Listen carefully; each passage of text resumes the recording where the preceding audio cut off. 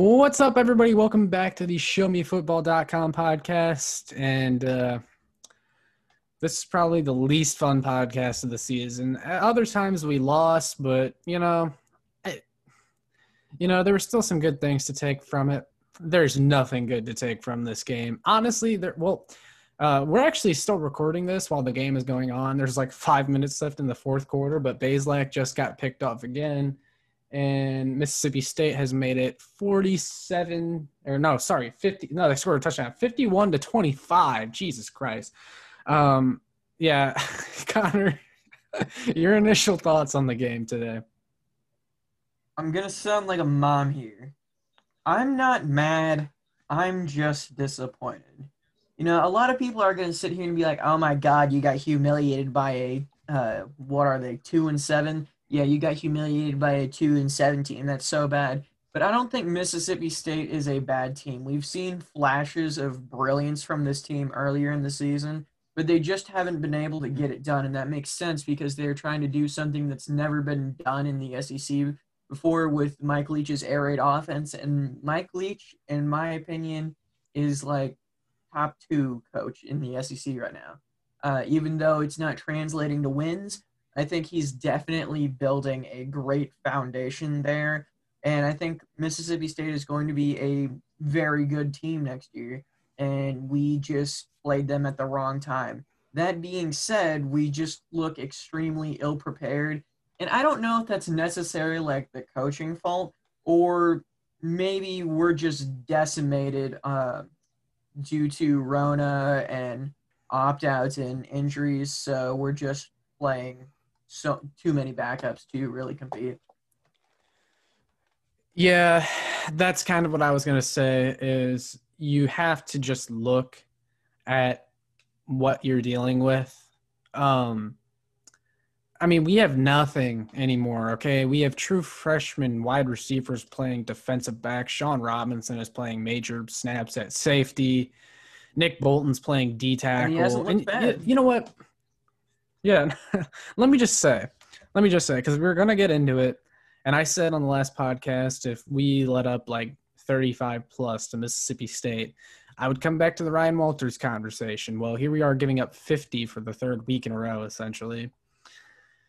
And, I'll say it again. I don't think it's his fault. Like, I just rattled off like the players that we have at defensive back. Okay, true freshman. Even Jalen Carley is a true freshman, was playing, and he got ejected for targeting, which forced us to throw in Sean Robinson and Chris Abrams during this defensive line. We have no talent. We have no talent. No Tyree Gillespie today. Nothing. Okay, I don't know how you can put that on Walters. There's not really anything you can scheme around to make that look better. And I saw some people on the Power Mizzou board try telling me that we should be playing zone. We're playing man. Do you really honestly think playing a zone defense would have made a damn difference in this game? Because I thought a lot of times our defensive backs were in the right place. They just could not make a play on the ball or get their head around. Ennis Rakestraw, that happened a couple times in particular.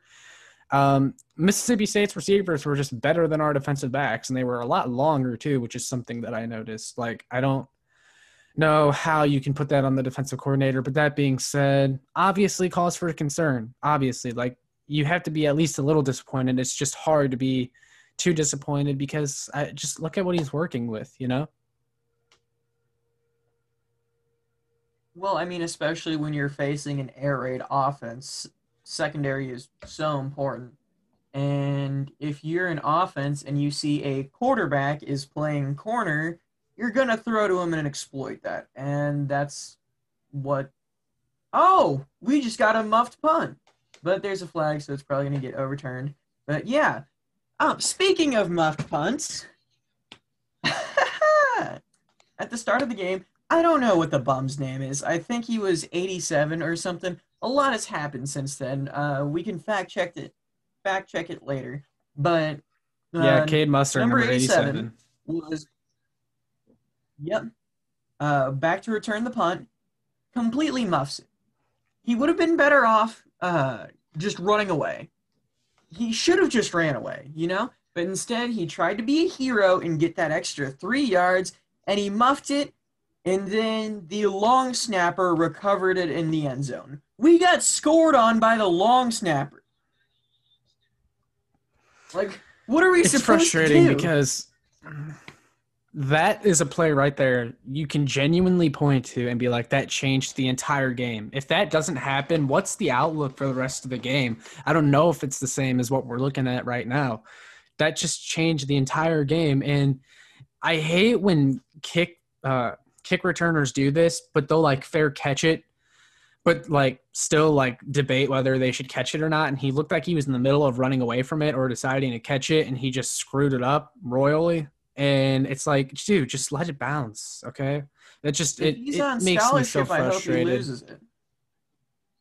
Yeah, that really was a turning point in the game. But you know what? Let's just get into the offense. So Connor Bazelak, he looked terrible, like by far his worst game since he took the starting job. 20 of 36, 194, only one touchdown and 3 interceptions. All of the interceptions were his fault, and all of them were super ugly. And, I got to say, like, maybe this is a tad bit of an overreaction.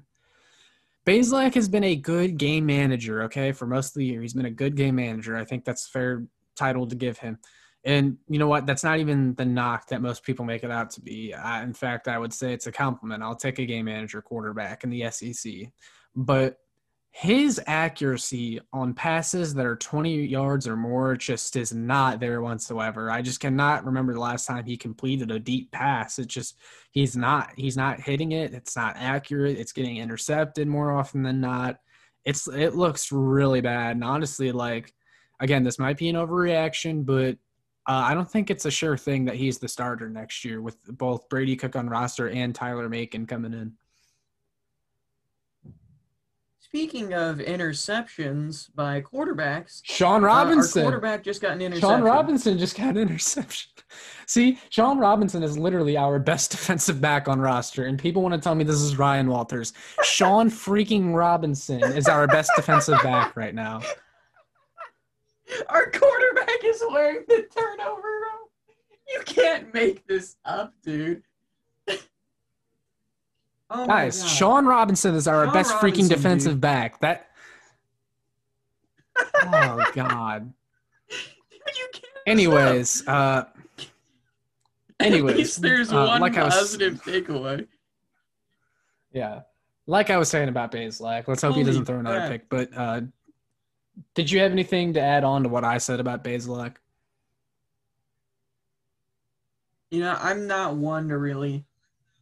I'm not gonna turn my back on Bazelak very quickly. A lot of people,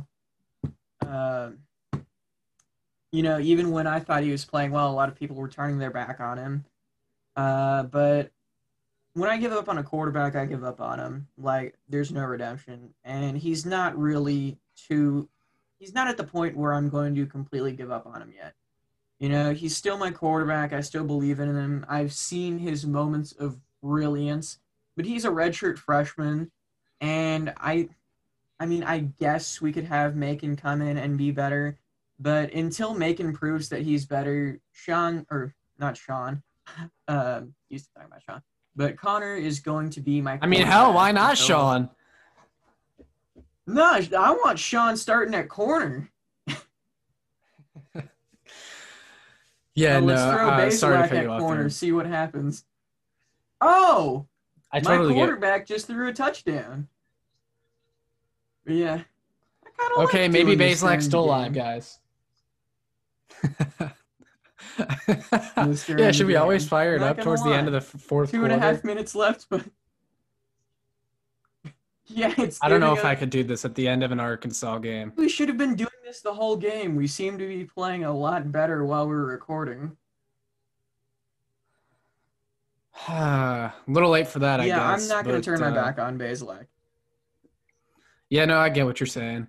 But rushing-wise, we actually looked good still.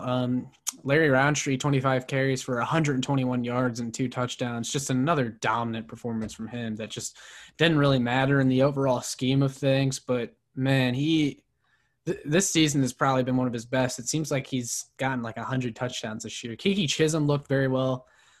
6 receptions for 64 yards and a touchdown. Damon Hazelton, Mr. Chain Mover, as well as Toski Dove, both a few receptions for around 40 yards.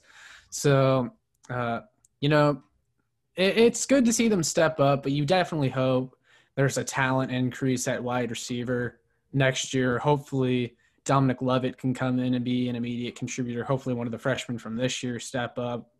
And maybe Chisholm or Hazelton come back for another year, or Drink just hits the transfer portal again. So, yeah, I mean, you have to be happy with the wide receivers this year, just with what you had to work with. But definitely some room for improvement at wide receiver, don't you think? Yeah, and we're going to get some wide receivers in this upcoming class. And we have guys like Jay Macklin and JJ Hester on roster who we're going to see next year.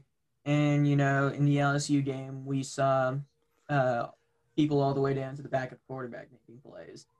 So I'm not going to really stress about skill positions on an Eli Drinkwitz team because he recruits them really well. And he can get production out of the bottom of the roster guys on a good day. So I'm not going to freak out too bad, but the biggest concern for me is still going to be offensive and defensive line, specifically right now off line. Right now, I don't think it was too much of a day, but it's still a concern. Defensive line is more of a concern to me just because there's so many unknowns there. There is with the offensive line too, and they've actually played better than a lot of people expected this year, but you still have Michael Maietti possibly leaving, and there's some other question marks along the offensive line, and then you never know who could transfer. But yeah, I mean, overall, both of the lines are probably a concern. I just say defensive line more just because they've been downright terrible, especially towards the end of the year.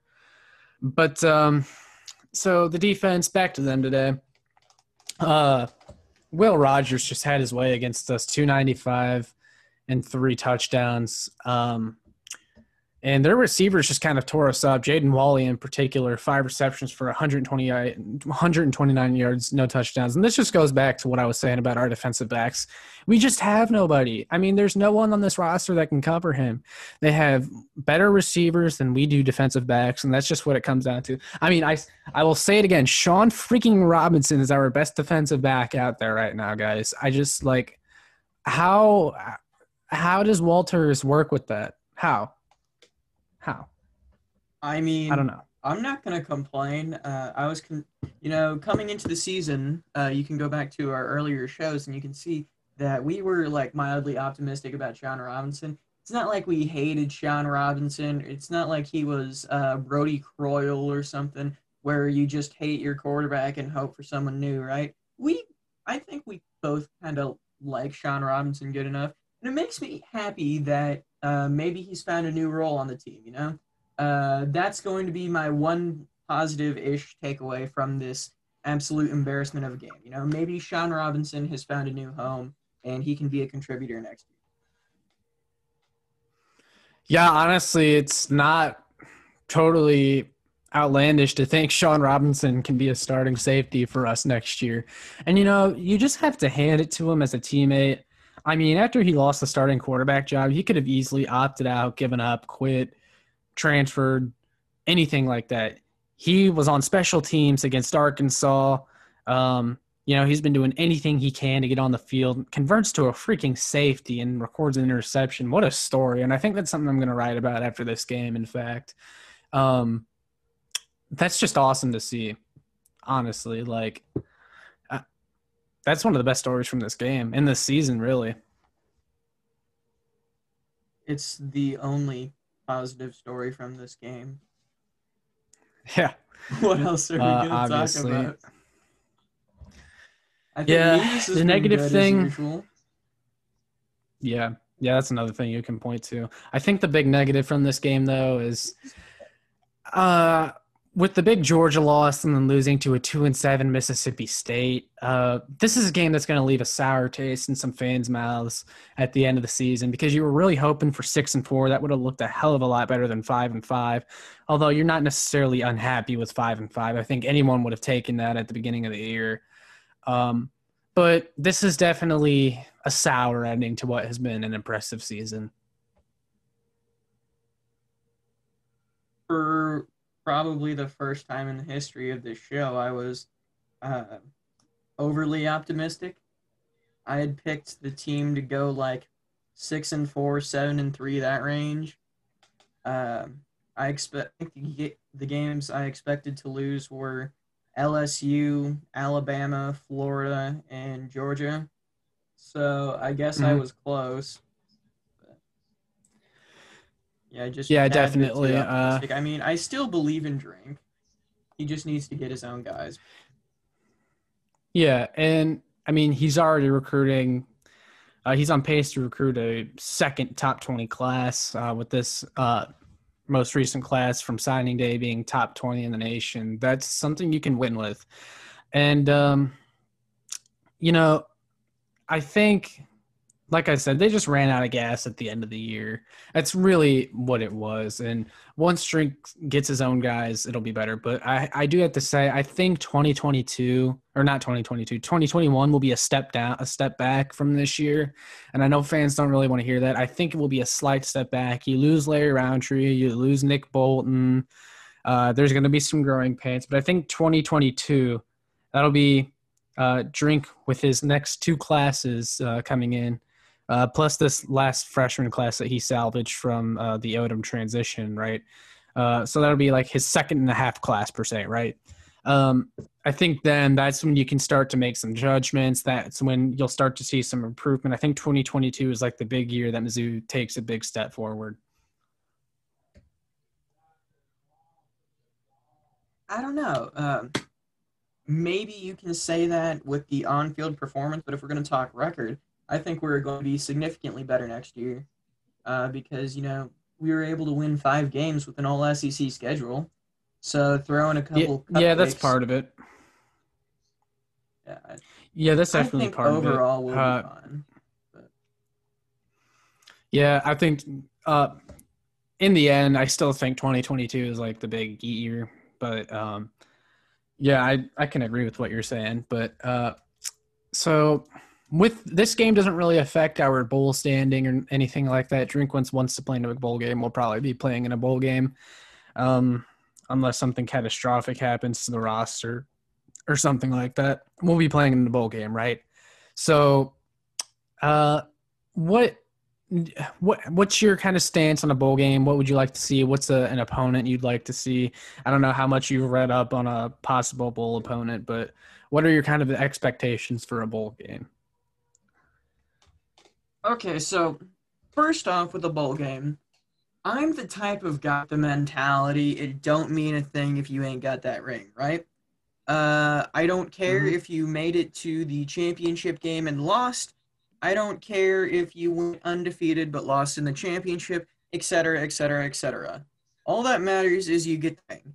And obviously, Mizzou is not getting a national championship. I think that is pretty obvious. Nor are we getting nor are we getting an SEC championship. So the best is a bowl game. We have an opportunity to get a ring. And to me, Wiki Car Care Gator Bowl presented by Bad Boy Mo is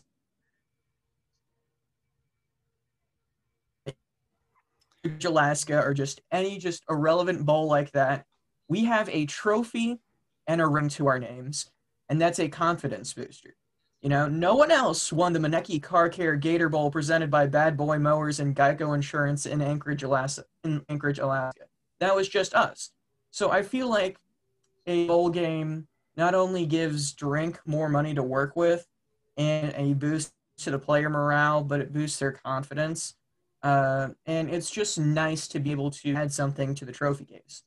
And as for opponents, I don't want to mess around with like Oklahoma State again, or really any other Power Five opponent.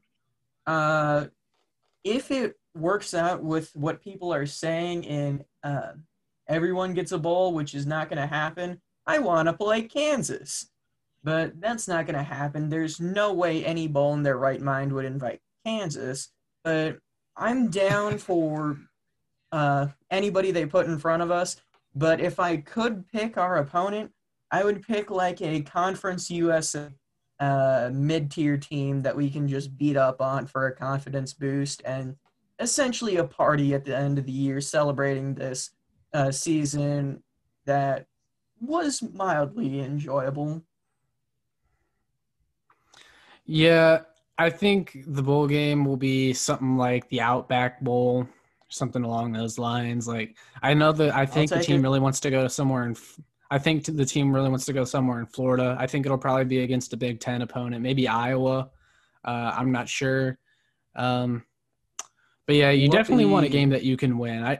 I just want them to get a game that they can win in the end, honestly. But Give us anything like else you wanted to add to the uh show?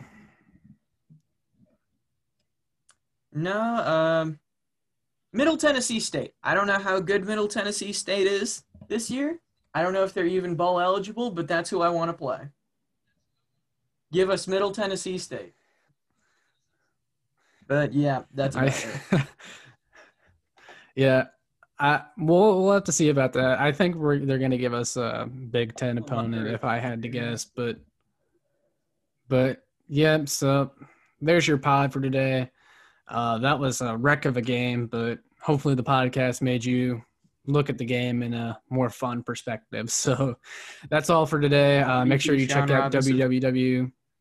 Yes, check out www.showmefootball.com for more. That's all we got for today.